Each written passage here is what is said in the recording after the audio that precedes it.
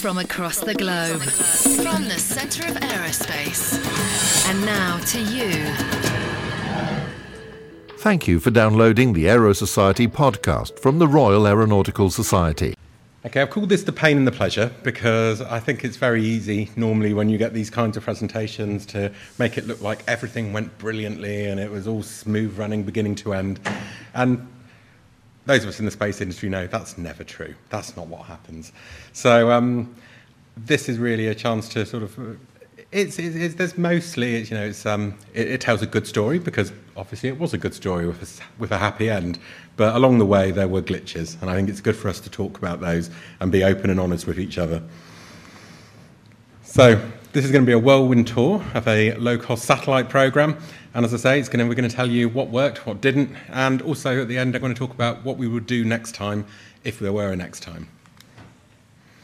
So there's a rationale for an in-orbit demonstration, and many of you will have seen these slides many times. This one, certainly. This is the famous twin valleys of death, where you talk about the failure to industrialize research that everyone faces, which is that you build something, it's sitting on the bench, but how on earth do you get that thing into space and demonstrate that it works? And then there's the service demonstration, where you've got something in space, but how do you connect with the end users? How do you develop the applications and services that come out of that? So these are the two valleys of death, and what we see is that something like a tech demonstration program or an in-orbit demonstration program helps you hurdle over those two valleys. As an example, back when it was BNSC, not UKSA, we actually were very fortunate at Surrey Satellites to be able to get some investment that came our way. And it was the first time we'd really ever got any substantial government investment beyond the odd sort of 10k here and there. And we actually we ended up with building UK DMC-1. We were responsible for building the bus for TopSat, which was led by Kinetic, and we also developed some geostationary mini satellite platform avionics. But those investments, we can actually draw a direct line. We've got this nice chart here that demonstrates that you start up here with UK DMC-1 and TopSat, and actually all of the missions that we were able to sell and the technologies that we were able to demonstrate enabled all of this business down here to happen, which it genuinely wouldn't without these two missions going ahead. And that kind of story allows you to demonstrate why it's worth investing in technology and technology demonstration. What we're looking at with TDS-1 was to have a program which represented a similar growth opportunity. And in some respects, we hope it will. Other areas, which I'll come to later, we know that it didn't quite work as expected. So IOD activities at SSTL. Well, we've got a long history of IOD. So the first early USATs, when it was Martin Sweeting and five guys working in a university department, right up to we've got some recent internally funded missions. So USAT 12, where the University of Surrey supported us, and SNAP-1, which was done with the University of Surrey. Those were both fascinating missions to do. They weren't funded externally. This was where Surrey effectively found a way in between contracts, because the space industry being as cyclical as it is, there are times when you actually, unfortunately, have people with nothing to do. Doesn't seem to happen anymore at Surrey, but there was a time. And at that time, we did the UK's first nanosatellite, SNAP-1, which demonstrating formation flying, inter-satellite links, propulsion on a nanosatellite, and inspection cameras. And we also did a much larger vehicle, a 400-kilogram vehicle called USAT 12, which was effectively a systems demonstrator, and we brought in things like our CAN bus data handling architecture, triple redundancy to be able to really try out some new experimental subsystems. And then more recently, Strand-1, which was a 3U CubeSat with phone payload and electric propulsion. UK's first CubeSat. Sorry, Steve. Sorry. What I'd say is best lessons on IOD missions are probably learned from failure as well as success. On all of those, of course, we'll do publicly, we'll put together presentations that will go out and show how USAT 12, SNAP-1 and Strand-1 were all fantastic missions and everything worked perfectly. I'm not going to dig into the details on those missions. That's not what I'm talking about today. Suffice to say, not everything worked on all of those missions, and we learned a lot from that as a company. And I think, you look at the DARPA philosophy of 25% success rate and what they're aiming for in trying to do cutting-edge activities. That's kind of how we approach some of those internally funded missions, that we're trying to do something fast, we're trying to do something game-changing and interesting. The consequence is it doesn't always work 100%. But, we're not fools. We learn from the things that don't go right. Bizarrely, ESA actually view GOVA, which we see as one of our great successful operational missions, as an IOD mission. And I think we're quite happy that's still going after, I think it's probably 99 months since I wrote this slide. Had a design life of 27 months. So as an IOD mission, I'm quite, I think we're all quite proud of that.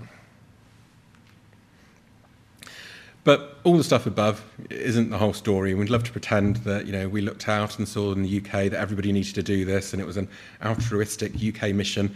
But the fact is, our new commercial customers, they won't let us fly experimental subsystems on our missions, quite rightly. They don't want us to be, filling up the mass budget of the satellites with a bunch of experiments that may or may not work. So we needed to find a way to put together some kind of program that initially we wanted something for us that would allow us to demonstrate the same growth we got out of Mosaic. So we approached CEDA, South East England Development Agency, in the good old days with the regional development agencies. They were fantastically supportive, and they then pointed us on to the Technology Strategy Board to seek funding for the mission. They agreed that this was an excellent idea, but they did point out that it really needs to be a national activity and not just benefit SSTL, which I guess was completely reasonable. So, quick headline, Tech Demo Set 1. In summary, funded by TSB and CEDA, it's got 8 distinct payloads plus a bunch of next generation avionics, which I'll come back to. It started with 7 payloads. In fairly short order, having started the mission and got the 7 payloads lined up, we lost 3. Which was a little bit careless, and I'll come on to that later. There was a synthetic aperture radar antenna we were going to have. That became an altimeter, and it merged with the GNSS reflectometry payload, and we added 5 new payloads. So in terms of flexibility on payload accommodation, that was a vital requirement for us. We needed to be able to deal with the fact that when you're doing an orbit demonstration, people turn up at the last minute, people fall off. You need to have a flexible design, and not just technically, but also programmatically, that allows you to do that. The whole point of the thing was it had to be rapid schedule to short-circuit the need for ground qualification. The payloads must have a clear exploitation route. That was very, very important from TSB. It was very clear that we weren't just doing this for the good of our health. We were doing this because we were helping to leverage and grow the economy and do all the good things we need to do in the growth agenda. And the mission must be low cost. So the platform plus the spacecraft AIV, including putting the payloads on, was £3.5 million. And then on top of that, launch and operations. So organisation and governance of the project. We ended up with a situation with SSTL effectively acting both as the internal customer for the project and the prime building the spacecraft.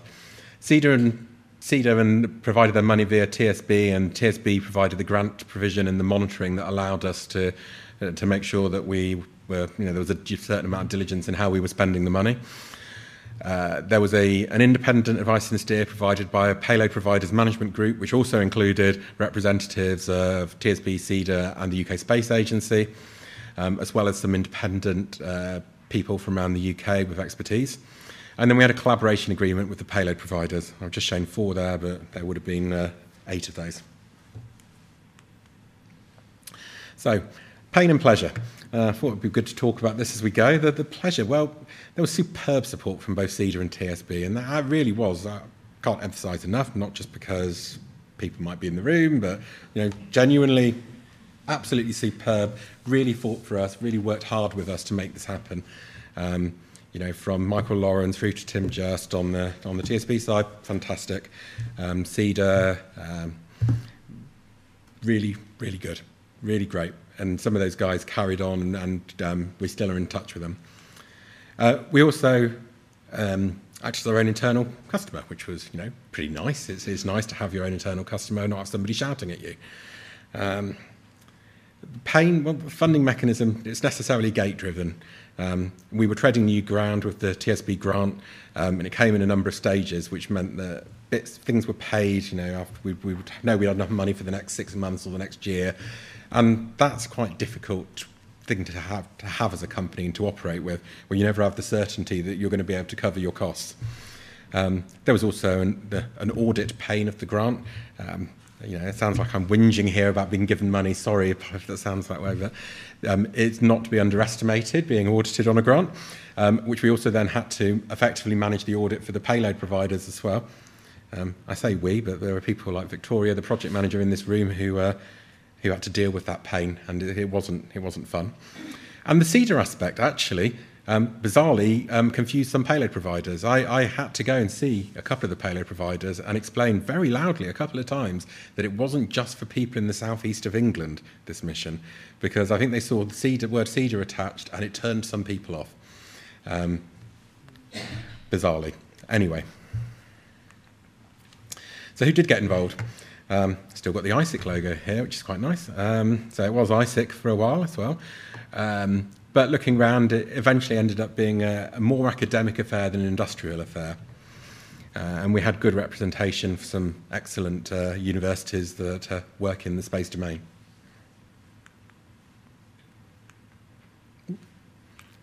No more slides? No. There you go. Here's the external payloads. So you can see they broadly break into probably about 3 categories. So looking down, the MUREM, CHAPS, Lucid, and HMRM are all effectively radiation monitors of different flavours, allowing us to look at everything from thermal electrons all the way up to high-energy cosmic rays. Inclusion of the Langton Star Centre actually came about because they won a schools competition to develop a payload to fly on a mission. So that's actually a secondary school. Then there's the University of Oxford, who've got an Earth imaging payload. Down here we've got the Seastate payload, which is SSTL, which is the altimeter combined with the GNSS reflectometry payload. And then finally a couple of technology payloads. So deorbit sail from Cranfield University, because let's be honest, it's pretty important that we figure out a way to start bringing our spacecraft down. And also a CubeSat attitude control system from SSBV, which might look quite weird having a CubeSat payload on a mission like TDS. I think it actually just makes the point that it's really, really hard in the UK and in Europe to find a way to access a CubeSat to fly a CubeSat payload. So we actually end up flying CubeSat payloads on a large satellite because of that. Payloads. The final complement of payload providers were mostly superb. They were incredibly committed, responsive, and pragmatic. I won't get into the mostly in a bracket, but I'm happy if anyone wants to buy me a drink to explain the mostly. Victoria won't need a drink, actually, to explain the mostly. The pain. There was initial enthusiasm of some payload providers, which was very quickly replaced with, so who's going to pay me to do this development? And it was very hard to get over that hump because a lot of people thought, oh, great, we're going to demonstrate some new technologies. So where's the money for me to develop my new technology? And to get past the point where actually the grant provided the infrastructure. And that was important to have that distinction. So the grant paid for the platform initially, and it paid for the integration of payloads onto that. SSTL, we paid for all of our internal developments and the Seastate payload and all that. That came out of internal funding. But we also needed, for the grant system to work, we needed the payload providers to also fund their own payloads or find some other way to get those payloads funded. And I think we certainly found out very quickly that some of the payload providers were expecting a handout. So that was interesting, and that's a definite lesson learned, and certainly how we would express the competition next time when we were looking for people to fly. In some cases, commercial pressures actually led to payload providers withdrawing. One very good payload was withdrawn because they were actually just in a pinch point where they had too much work and not enough people, so they had to descope, which was a great shame. And another one where, because we'd offered this very low-cost mission, we'd had to make certain compromises. So we were saying, OK, you can come on the mission, but actually you can have a CAN data bus, because that's the SSTL standard. We're not going to accommodate all the data buses that might be out there. For most people, that was okay. For one payload, it just turned around and said, well, actually, when I come to, I've qualified this thing on your mission, I can't sell it to somebody with a CAN data bus. Hardly anybody uses CAN data bus. So they came off, which is a shame. But that was another lesson learned, I think, for us for the next time. And the system, that's not a great diagram. All it really illustrates, and I think that, well, it illustrates a lot of things, but I think the important thing to take away from it is that we built a satellite where we provided a heritage, a backbone of the satellite, which is the A side of the satellite, which was all based on equipment that we'd flown before. So all of this pale blue stuff, like 3 reaction wheels we've flown before, and sun sensors we've flown before, and battery charge modules, and all that kind of thing is stuff we've flown before. But then we put on an awful lot of our internal developments. All the green stuff here, where we wanted to try a new fine sun sensor, our new computer, our new receiver, etc., etc. These were all brand new internal developments, and this is when you look at matching a £3.5 million grant, which became larger in the end. We more than matched it with the amount of internal investment SSTL put in. And then down here you can see the payloads, including a couple of extra ones that SSTL put on. So I said there were 4 radiation monitors, there were actually 5, because we also snuck another one on there, and an inspection camera, which provided us with a very interesting image and video, which I'll show you later. So doing it internally, and how we had to do this, the pleasure was it was a real opportunity for us to fill a satellite with SSTL platform technologies. And it also really focused our product development guys, because it's very easy when you're doing product development to let things drift. And actually, a customer shouting at you, even that doesn't always work. But when you've got to make a launch, that really does focus the mind. So it helped us get our product developments finished on time. And obviously, minimal customer interference. It was our internal customer, and he was fantastic. He was very supportive. The pain, doing a satellite this size for £3.5 million is really, really hard. Really hard. I could just fill that whole box with the words really, really, really, really hard. We got there, but it was painful. So, post-launch, 3-year mission, an option we can put on an extra couple of years. This would just annoy our friends at Cranfield, though, because they must be surely desperate to get the deorbit sale out. And if they have to wait another 2 years, that would be terrible. So we've promised Steve and the gang that they will hopefully, after 3 years, get their sail deployed. TDS-1 was the first satellite commissioned from Harwell, from the Catapult. The Mission Operations Centre is still located at Harwell, and we operate the payloads, and the mission planning system is run out of there. The mission planning system was funded by the UK Space Agency and written and developed by CISIS, and they worked with us to do that. We operate the payloads in an 8-day cycle, so because you can't put all the payloads on at the same time, the power, data, pointing, everything budget just doesn't work that way. We end up having a very clever system that our guys came up with, which allows you to have 2 days when a certain group of payloads are operated together, then another 2 days with another group, then another 2 days with another group, and then we get the last 2 days to operate our product development activities. The spacecraft operations are still done from SSTL in Guildford, because that was just the most cost-effective way to do it. We have a team that's there already operating spacecraft that are just like this one.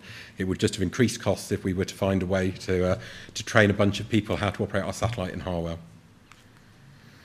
So the benefit to the payload providers, well, our friends at Catapult have done a survey, and they did a lot of things in the survey, but this one I quite liked, which was looking at, they interviewed all the payload providers and said, considering what technology readiness your payload was before it went up, what do you perceive it's actually going to achieve from flying on TechDemoSat?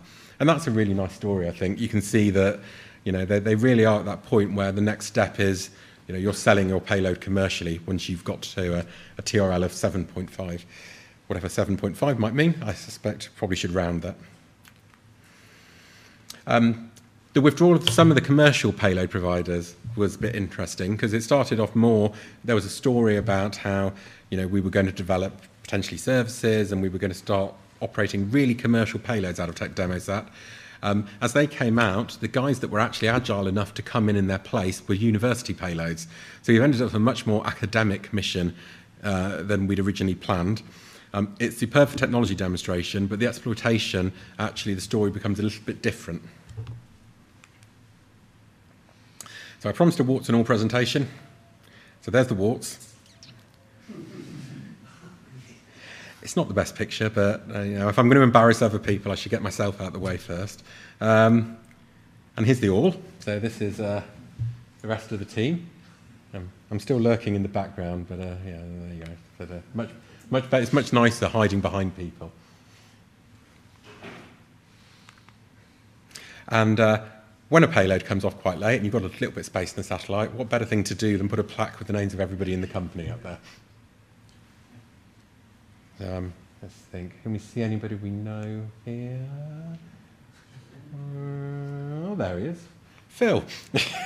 Congratulations. I took the photograph. I think you took a lot of these photographs. The launch, Tim.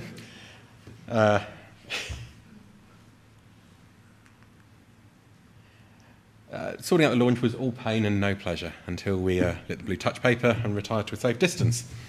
We went through a number of routes to try and get a launch. Trying to get a cheap launch is always fun. We initially, our friends at the UK Space Agency were very helpful. They had an MOU with the Indians. It became an expensive dead end for all of us, chasing around after the hope of a launch, only to discover quite near the end that our friends at ISRO smiling and saying yes actually meant no. But yeah, lessons learned. We had a Vega opportunity with ESA. That became challenging when, after the successful first launch of Vega, the price mysteriously went up by 40%, even though we'd agreed a price. But apparently that once you've had a successful launch, then obviously the rocket's worth more, so they have to charge you more. Soyuz with the Russians was an absolutely excellent deal, but we were at the whims of the primary passenger, as always the way when you're a piggyback or an auxiliary.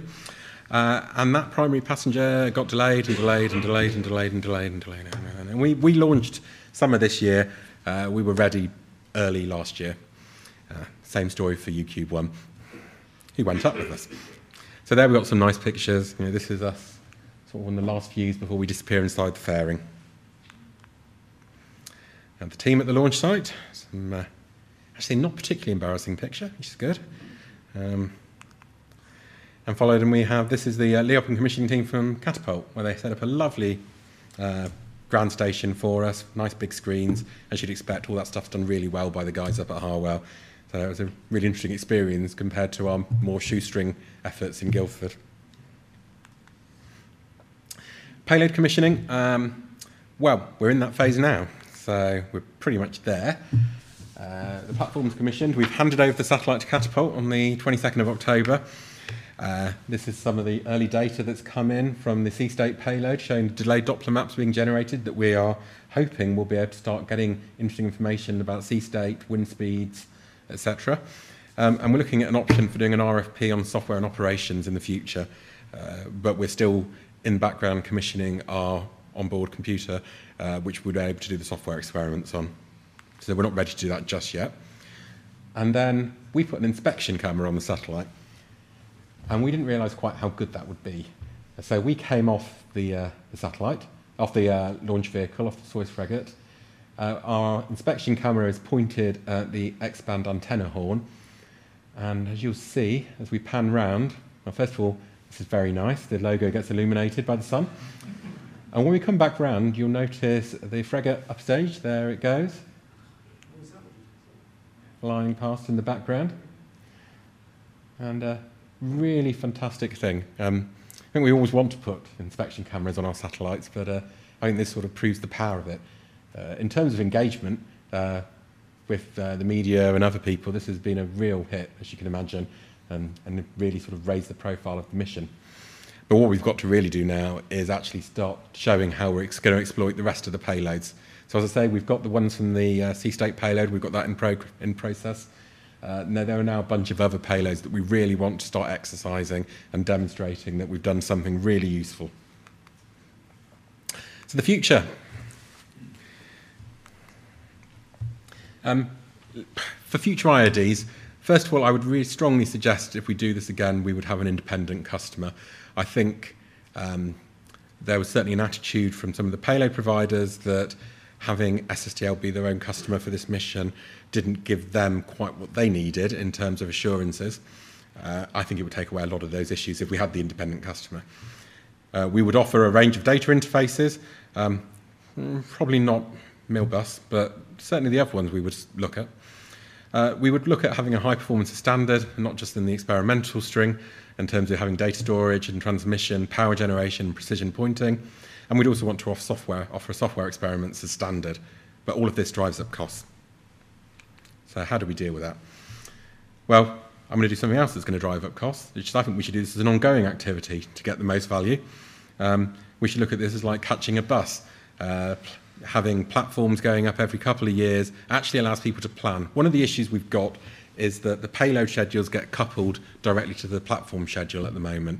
Now, what you ideally want is to be able to deal with payloads that are being developed and maybe taking 7 years to be developed or 6 months, and being able to accommodate all of those. That doesn't work when you put out a call and say, your payload's got to be here in 18 months, who wants to play? You turn off a lot of people, and a lot of people can't make that. What you actually want is a program, a national or a European program, which is just constantly running, and you know that you can go and look up that bus timetable and say, right, my product development is going to be ready in 2019, what's the next bus I can catch? And people can start to plan that in. People doing, the universities doing research can start building that in when they're applying for research grants, etc. This should be infrastructure that we could offer. We should also look at other sizes of satellites. I think whether it's a CubeSat or a big satellite or hosting on a GEOCOM satellite, that kind of program would be really beneficial.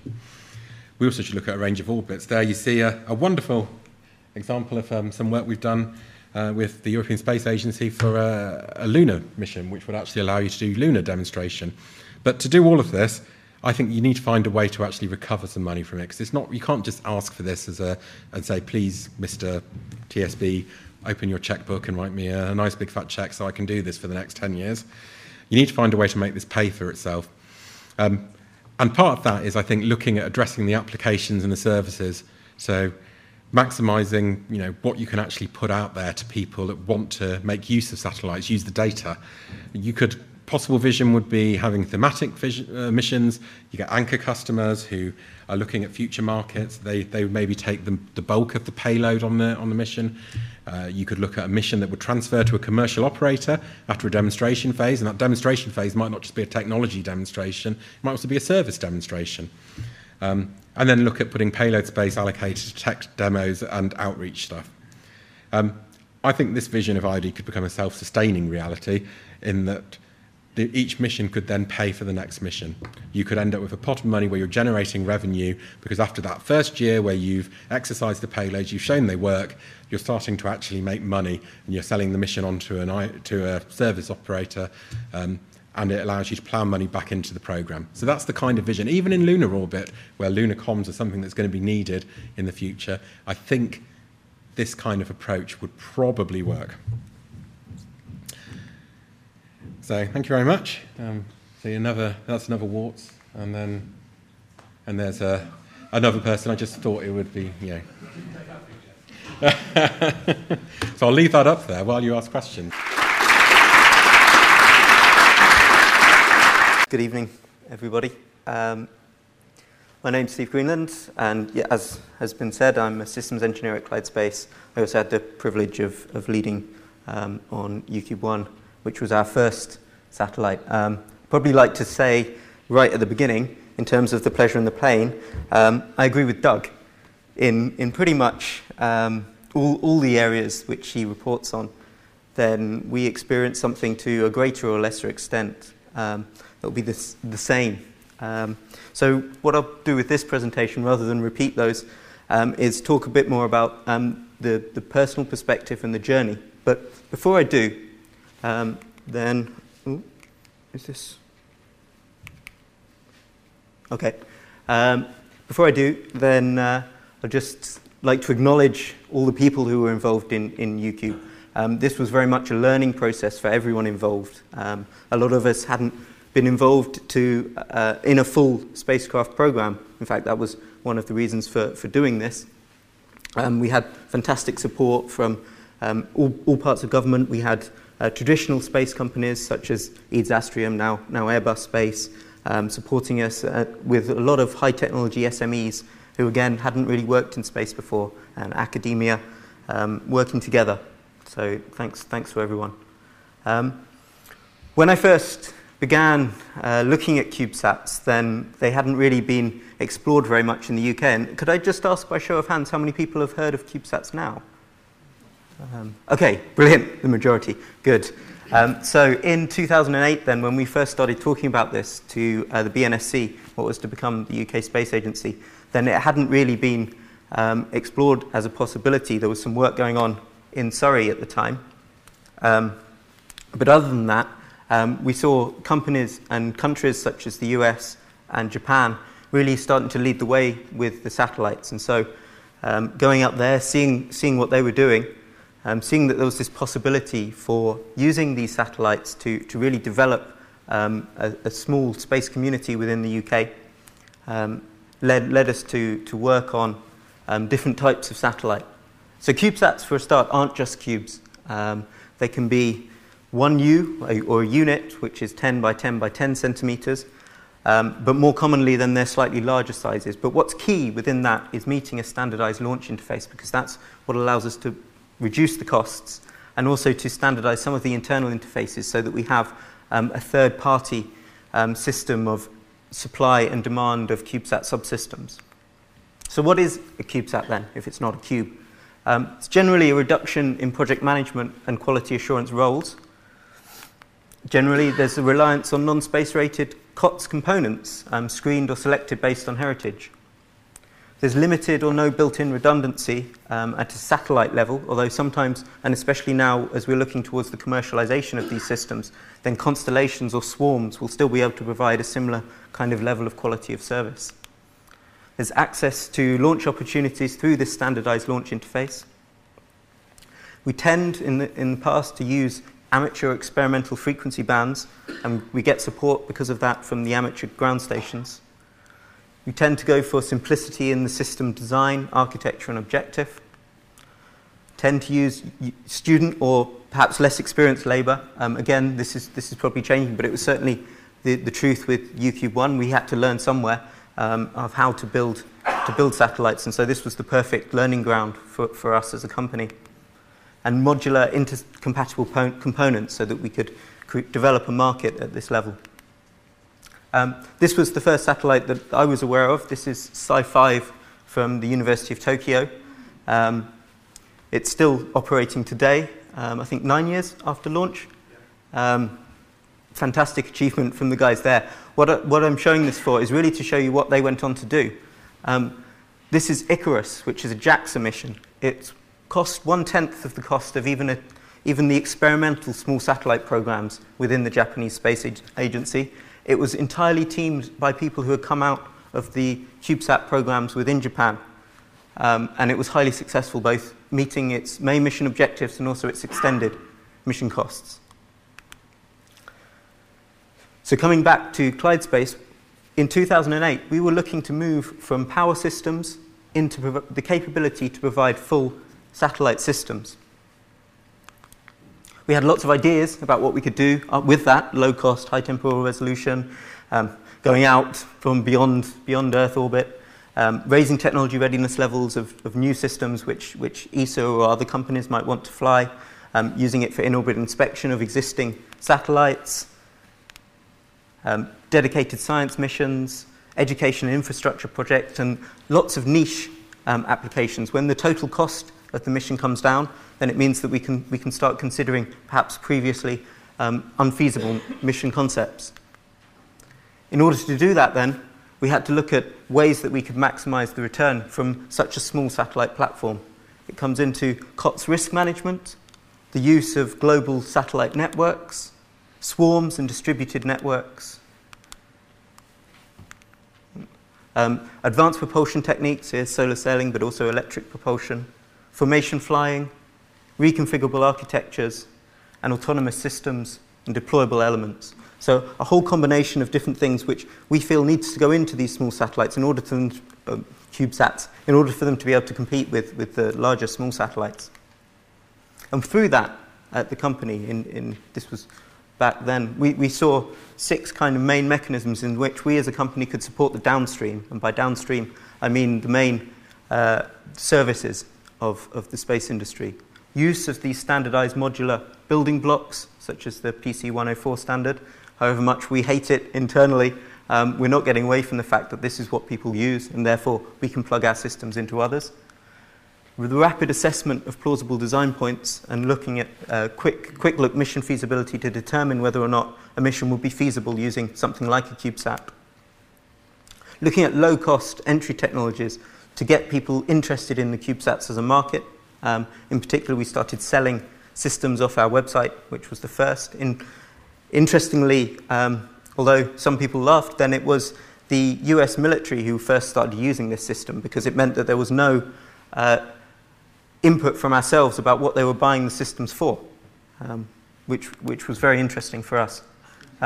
Scalability and flexibility in the building blocks. So we have a system at Clyde Space where we work on bespoke projects and modular off-the-shelf projects, and they complement each other in that we feed some of the work that we do for our bespoke customers into the modular off-the-shelf systems, and vice versa. We wanted to grow opportunities and collaborations for in-orbit demonstration as a new company, and we were fortunate enough to do that with UCube One, and simplify the operational interfaces and overheads with cost-effective spinning technology. And here I'm showing the idea of relays using Inmarsat technology based on low data rates. So where did we start? UCube One began as ScotSat. We spent a lot of time lobbying the Scottish executive. They were interesting until we asked them to open the purse, and at which point they said no, and perhaps thankfully, given the launch date and the closeness that was to the referendum. But they declined, and so we began to look elsewhere. At this point, this was 2009, we were fortunate enough to meet with Ronan Wall and some other guys at Astrium. They were also interested in CubeSats as a way of training their young engineers in satellite development, those who were on their graduate training programs. And so through that, we developed something called the CubeSat Research Network, which was looking at the various elements of how CubeSats could contribute to the UK as a whole.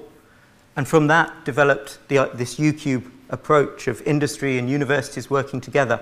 And at the time, we were talking about a series of satellite missions, not just one satellite, but a range of different platforms, a range of different payloads, accepting risk on the satellite level, such that some missions may fail, some may not. But at least we get the training feeding through to our graduates and learning through to industry. But there wasn't the budget for that. But there was a budget, and that was fantastic. And what there was a budget for was for a UCube One pilot. We had 5 core mission objectives, really to demonstrate that CubeSats were useful. UCube One shall demonstrate new UK space technology, demonstrate the capability of useful science to be performed within a CubeSat-sized spacecraft. At the time, then there hadn't been very many missions, and certainly none that could be described really as science-based. That's changed now. And again, demonstrate this industry university-based collaboration and training, demonstrate education outreach in STEM subjects, and the last one, at which I blush somewhat when I repeat it now, demonstrate from payload kickoff to flight-qualified spacecraft in less than 12 months. We still believe that that's possible, but there are certain conditions, and many of the lessons need to be learned from UCube One in order to do so. But we defined it in such a way that significant parts of this could be met before reaching the launch pad, which ultimately we did with TechDemoSat in July. As a pilot program, we were heavily constrained in terms of personnel, timescales. The free launch being offered by the UK Space Agency was the real carrot that we were holding in front of a lot of the development, both in terms of internally within Clyde Space, but also externally with our payloads. We had 22 proposals when we announced this opportunity of hosted payloads on a CubeSat, of which we down-selected 4 in March 2011. With some venture capital investment at the company, we were able to take on more and co-finance the mission as a full mission with the UK Space Agency. A key part of the development was the concurrency of the platform side of the development and the payloads. Neither of us had built satellites before. How do we communicate between ourselves about what the requirements are? How do we make sure that we're going to end up with something that we can integrate? And so early on, we invested in developing a simple interface emulator which represented the interface between the payloads and the platforms. This represented things such as the power, the switch-on cycle, the command and data handling, how we took data off the payloads, how we commanded the payloads, the form factors, making sure that holes were in the right place. And we delivered these to all of the different payload teams and a few other people who were interested in developing based on this. Lessons learned. This is fantastic, and it highlights a whole load of issues. Make sure that it's reconfigurable, so that then as you go through the process, you can keep updating it. So I'll quickly run through a few of the different payloads and enabling technology which is on board UCube. From the Open University, we have C3D. It's a CMOS radiation damage monitor. It's actually the same technology which is now to be used on Jupiter Icy Moons mission. It's the baseline. At the time, then it was just a proposed technology for that. So we were hoping to get flight heritage before it was selected as extra validation for their choice. But given the launch delays, we weren't able to do so. It's also got an imager on board, and I'll show some pictures from that later on. We had TopCat, a space weather proof of concept, using the GPS Doppler shift to investigate the ionospheric conditions at the time. Janus from Astrium, looking at the use of non-space rated SRAM FPGAs. This was the first time that Astrium was considering flying something that wasn't fully space grade as a payload, and also looking at encryption systems based on space radiation as a result. We're fortunate enough to have the AMSAT UK transceiver, FunCube 2, on board. This provided both the education and outreach objectives and also a backdoor transceiver, which, when you come into the lessons learned a bit later on, became absolutely critical during our initial operations. On the more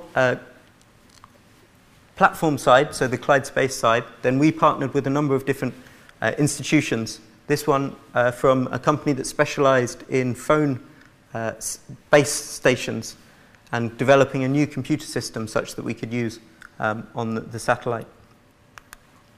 Deployable solar panels. Our heritage was in power systems. We saw that we needed to deliver CubeSats which needed to generate much higher powers, and we're up to upwards of 100 watts now we can do on a CubeSat. Attitude control, critically, as these CubeSats develop, then we need to be able to point them more accurately, both in order to get better payload results and also to downlink that data at higher data rates. And in order to do so, an S-band transmitter to move from being at 9K6 BPS, which is our current rate, up to perhaps 1 megabit per second, perhaps 2 in the future. And the onboard software. And for the onboard software, I must say a big thanks to both SciSys and Bright Ascension for their input into this. We had an internal development program which essentially collapsed at a certain point within the program, and we had to move over. And there was fantastic support from both those organizations for helping us to do so. So at the end of 2011, where were we? Well, we had got a basic system. We had gone through our first critical design review under the guidance of Astrium. We performed some vibration tests and parabolic flights to confirm deployments and some functional testing. The launch vehicle, as Doug has highlighted, kept changing. And this provided, obviously, challenges in terms of engaging with the different payloads providers and giving them definite dates of when they need to deliver systems. But we persevered, and in March 2012, then the MAIT campaign started. We began with payload workshops. For us, it was the first time that we would be accepting things which we hadn't built. So how do we do that? How do we know that what we're getting delivered is what's on paper? We ran through, we workshopped this with all the different subsystem providers until we were comfortable that we could come up with lists of tests that we could do to check each different subsystem. And then we took ownership of each of those subsystems. We integrated them. The number of wires worryingly increased, and then it decreased again. We did some end-to-end testing, absolutely vital to get the end-to-end testing up and running as soon as possible. We did thermal cycling internally to Clyde Space. This is a webcam that we've got inside our thermal chamber, and performed deployment tests at hot and cold extremes. Went down to Astrium to perform the thermal vacuum. It was at this point that we learnt that we should never update the test computer operating system before we can form in fact, never. Just never do it. What happened was that we showed up. I think it was £2,000 a day, something like that, is what Astrium charge. And our test computer had updated, and the USB driver now did not work, and we couldn't communicate with our satellite. That was a day and a half of very frantic phone calls up and down the country. RF testing and vibration testing. And so, towards the end of 2013, we were ready for our flight readiness review, or so we thought. It was one of 5 reviews on Clyde Space performed by Astrium. There was over 400 pages of documentation prepared by Clyde Space and some of our partners in advance.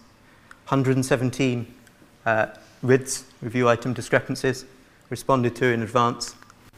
There was 11 Astrium experts, and to put that in context, the core team at Clyde Space was less than 6. And we passed, pending operational checkout. And there were issues, and I'll run through those in a moment. But this is just to show you the loading that we had. You can see when the reviews are. This is relative loading for commercial reasons. But whenever there's a review, then you can see how much input that's requiring. And what we really want to see there, especially for a small company, is a balance. Because you can't do planning based on that. Everything else stopped within the company when there was a review. The reviews were excellent. With that, we're not saying that there should be no oversight. This was a co-funded mission. It was a government funded. We were using taxpayers' money. Of course there should be. But we need to work more on how that can be done efficiently. And I've got some ideas about that further on in the presentation. So the key focuses at this point were really operational readiness, ongoing work with RAL Space and supported by BAL to really exercise and drill all the different spacecraft operations. And here we have to thank RAL Space for their dedication to that. Finalizing the ADCS, we learnt how difficult it was to characterize a system and simulate it and then cross-validate those two operations in order to be sure that our satellite pointing would be okay. And flight software checkout. Keep testing, keep testing, keep testing. But we used that time through the delays, and we come to the launch campaign. And here, probably I just need to thank Andy Curry and the team of SSTL. I went out to Kazakhstan fairly naive, and they had wonderful stories, and they supported us fantastically, so thank you. Flight preparation, a little bit hairy. Activated the satellite into its deployment mode as I was putting it into the pod. That meant that we had 30 seconds to deactivate it and then reactivate it again. But essentially all we had to do was pull out this pin, and this is the photo that I would check to allow me to sleep at night. That it was definitely out. So that's that. But because of all the drilling, then it was certainly the case that this stage, the launch campaign, went the smoothest out of any test or any procedures that we did on UCube. And I think that was just testament to both the delays but also the use of time that we did beforehand. Here's the photo of us trying to load UCube onto Fregat. We'd practiced it in the office, kind of standing there holding it like this. 6 kilos is how much it weighs. That's fine, except when you're standing on top of hydrazine, balanced on a very small ledge, and you're in clean room outfits. It was a very perspiration-rich environment. But we did it. It was complete. It was attached. And that's the sneaky shot that we got, that we weren't allowed to take, of the whole satellite Fregat. So we had it ready. We didn't have anyone out there to watch the launch, unfortunately. So we raced back to the operations center at Chabolton. I should divert a little bit here and say we had sat in meetings in Russia where it was raised that perhaps the head of Senki, the ground support team, wouldn't necessarily want us to see a live feed. And all the payload providers, all the satellites, complained and said, look, it's in the contract. The guys nodded and said, still, we're probably not going to show you the live feed. We said, well, it's in the contract. They came back the next day and said, yeah, definitely be in there. So 10 minutes before launch, we stood there looking at this screen. And they said, actually, no, there won't be a live feed. So all we had was this. And the Twitter accounts from a Tim Just, I think, who's here. So thank you. That was the confirmation that UCube was away. And we used that, actually, your tweets, to estimate when it was going to come overhead. So a little bit of modern technology coupled with some old technology. This is the first message that we heard from UCube.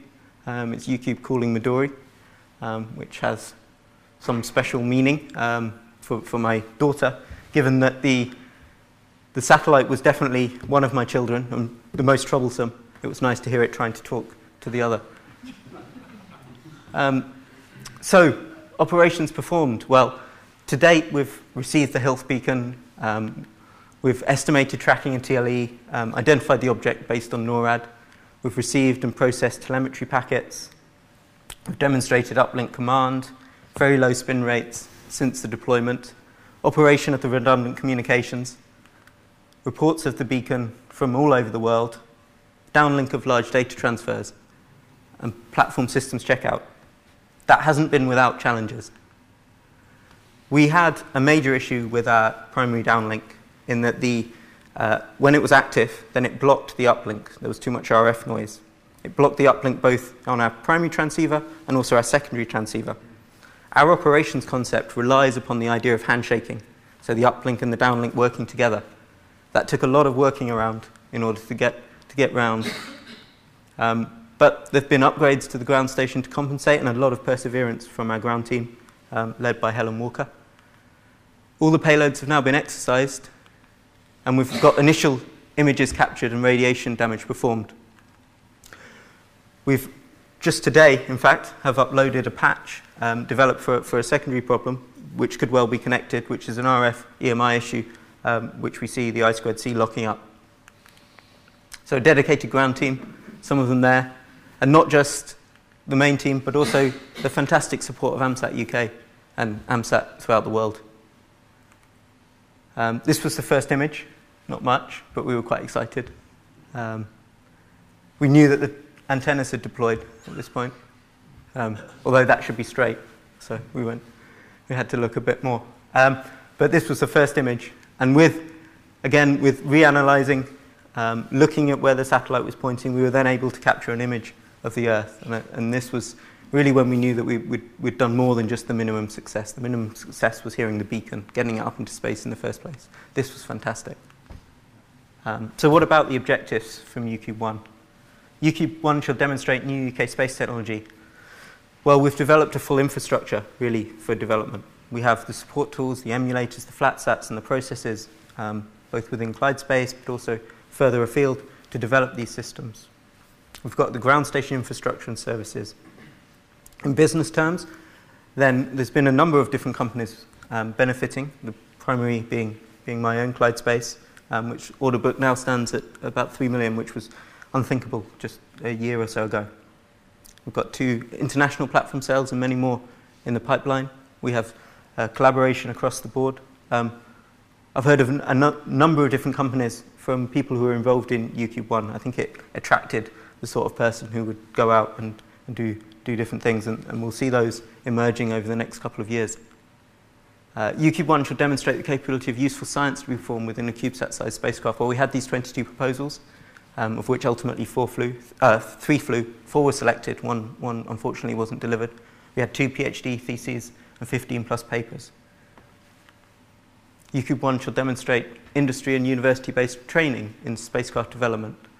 There was a lot of knowledge transfer, both in terms of within Clyde Space, the engineers and the managers, so that we could go on to do new missions. The engagement with Astrium was fantastic, the amount that we learned from an experienced team like that. We didn't always necessarily have to follow that advice. Sometimes we should have stopped the analysis at a certain point, but just going through and knowing what we should do or what was expected in large space was an important process. We had numerous student projects at Strathclyde and beyond, mainly at Strathclyde because that's where I was based, going through, and a lot of the students now are involved in Rexus and Bexus projects, which is an ESA program to get more flight heritage hands-on training. UCube 1 shall demonstrate education outreach. Well, we've got FunCube 2, it's operating. There's C3D demos, satellites, which have been used in education throughout the country, mainly in the southeast in Milton Keynes. SED's involvement through MPQ, but unfortunately it wasn't flown. Arts Business Grants, this is a small satellite reinterpretation of a glowing satellite with wings. So we've really raised the awareness, but we did lots of things wrong. This is just based on analysis of timesheets and where effort was perhaps wasted. And taking as unity this idea that sometimes the launch processes cause lots of delays and regulatory overheads, then if we take that as one, then there's lots of other things that we could be doing better, and we shouldn't necessarily complain too much about UK regulation. The most important being the adoption of protoflight, so the use of a single model. We really need some sort of engineering model or FlatSat, and that became even more apparent during operations where we had nothing to compare our system to. And the inclusion of technology development items within the baseline. This was inevitable as our first, in order to get investment, in order to get venture capital. As a company, we had to fly technology development items within the baseline. That won't necessarily happen again. But you can see that if we looked at this in terms of commercial rates, then that would probably save about $500,000. So some of the key lessons. Do less on each satellite, have more satellites. I couldn't agree more with what Doug was saying about a series of satellite missions. Have access to an EM or baseline platform system throughout. Have a method of assessing the TRL or payload functionality. Like Doug, we experienced a certain amount of vaporware. Having a way of assessing the TRL through demonstration would really help to ensure that the systems that get selected are selected, and they're selected at the right time. Do not include technology development in baseline, as I've said. Use launch delays to add value, especially in terms of operations. Ensure a single source of funding over duration. We obviously were pulling together lots of different funding sources in order to deliver UCube. Agree up front an acceptable level of uncertainty in the system design. CubeSats are inevitably going to be higher risk than other missions, but if it's done as a part of an overall program, then it doesn't necessarily mean that the program has to fail based upon the failure of one satellite. Ensure oversight commensurate with overall spend. Early and representative end-to-end testing is vital. It's really difficult for us to assess RF and EMI performance on the ground, so we need some sort of in-orbit experience, and dedicated funding for education, training and outreach on the back of these kind of satellite programs. So what's the future for UCube? Well, while we wait and see within government what happens with the program, whether or not it's rolled into a larger IOD mission or whether it remains on its own, then within the UK, then through a Royal Commission Fellowship and with the Catapult, the Satellite Applications Catapult, then we've developed a FlatSat system, one based in Harwell, one based in Strathclyde, where we have matching systems so that we can start to develop different payloads based upon the experiences of UCube 1, going through a new development process, looking at achieving more rapid turnarounds from concept to launch. Rapid integration and demonstration, systems design tools, demonstration of low-cost technologies, facilities and space for potential PIs to use so they can understand how a satellite will be used in orbit to develop the concept of operations. Facilitate this through life and concurrent CubeSat development philosophy, co-locating the key people that you need within the satellite development, and to network these across the UK so more people have access to them. This is a typical FlatSat that we have set up now, the one in Strathclyde. So the basic subsystems all plugging in, and then subsystem developers with new ideas. Here we've got things like gene sequencing, new optical systems, going through functional testing to prototype and ultimately environmental test, and supplementing that with design tools such that we can quickly assess what the system's design point should be. And my own personal interest, the optimization with genetic algorithms, but that's just a side, really. So some of the typical applications that we could see. This is a single photon entanglement source, which has been miniaturized to the size that it would fit on a CubeSat. Could be used for quantum key distribution, could be used for some fundamental physics experiments. Biosciences with Cranfield. It's 3D printed rotary valve systems.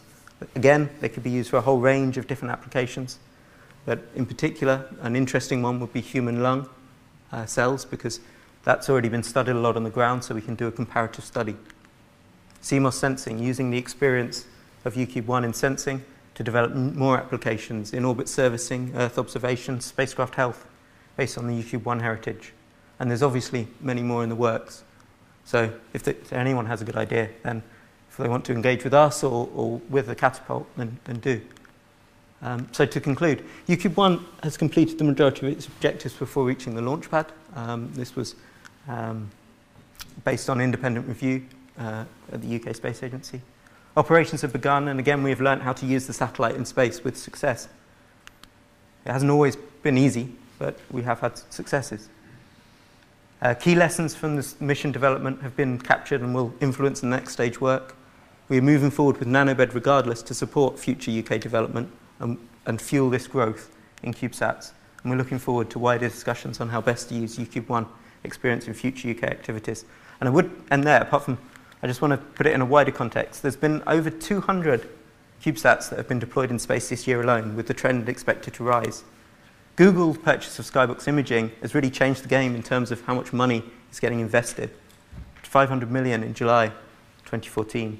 Planet Labs have deployed 71 Dove CubeSats since January 2014. Here's samples of some of the imaging, which has been compared to Landsat.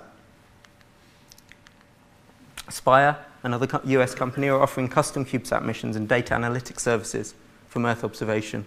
And crowdsourced missions, raising up to $1 million USD in capital for missions. You look at the Rosetta mission, well, that was €3 per person throughout the whole of Europe. And is this a bubble, or are we in the UK doing enough? I don't know what the answer to that is. And sorry for the plug. I thought this was amazing, and I'd already had the crowdsourcing element in my presentation, and then this was announced last week, and I think this is a fantastic example of what could be done in the UK. So I included it. That's it. Thank you.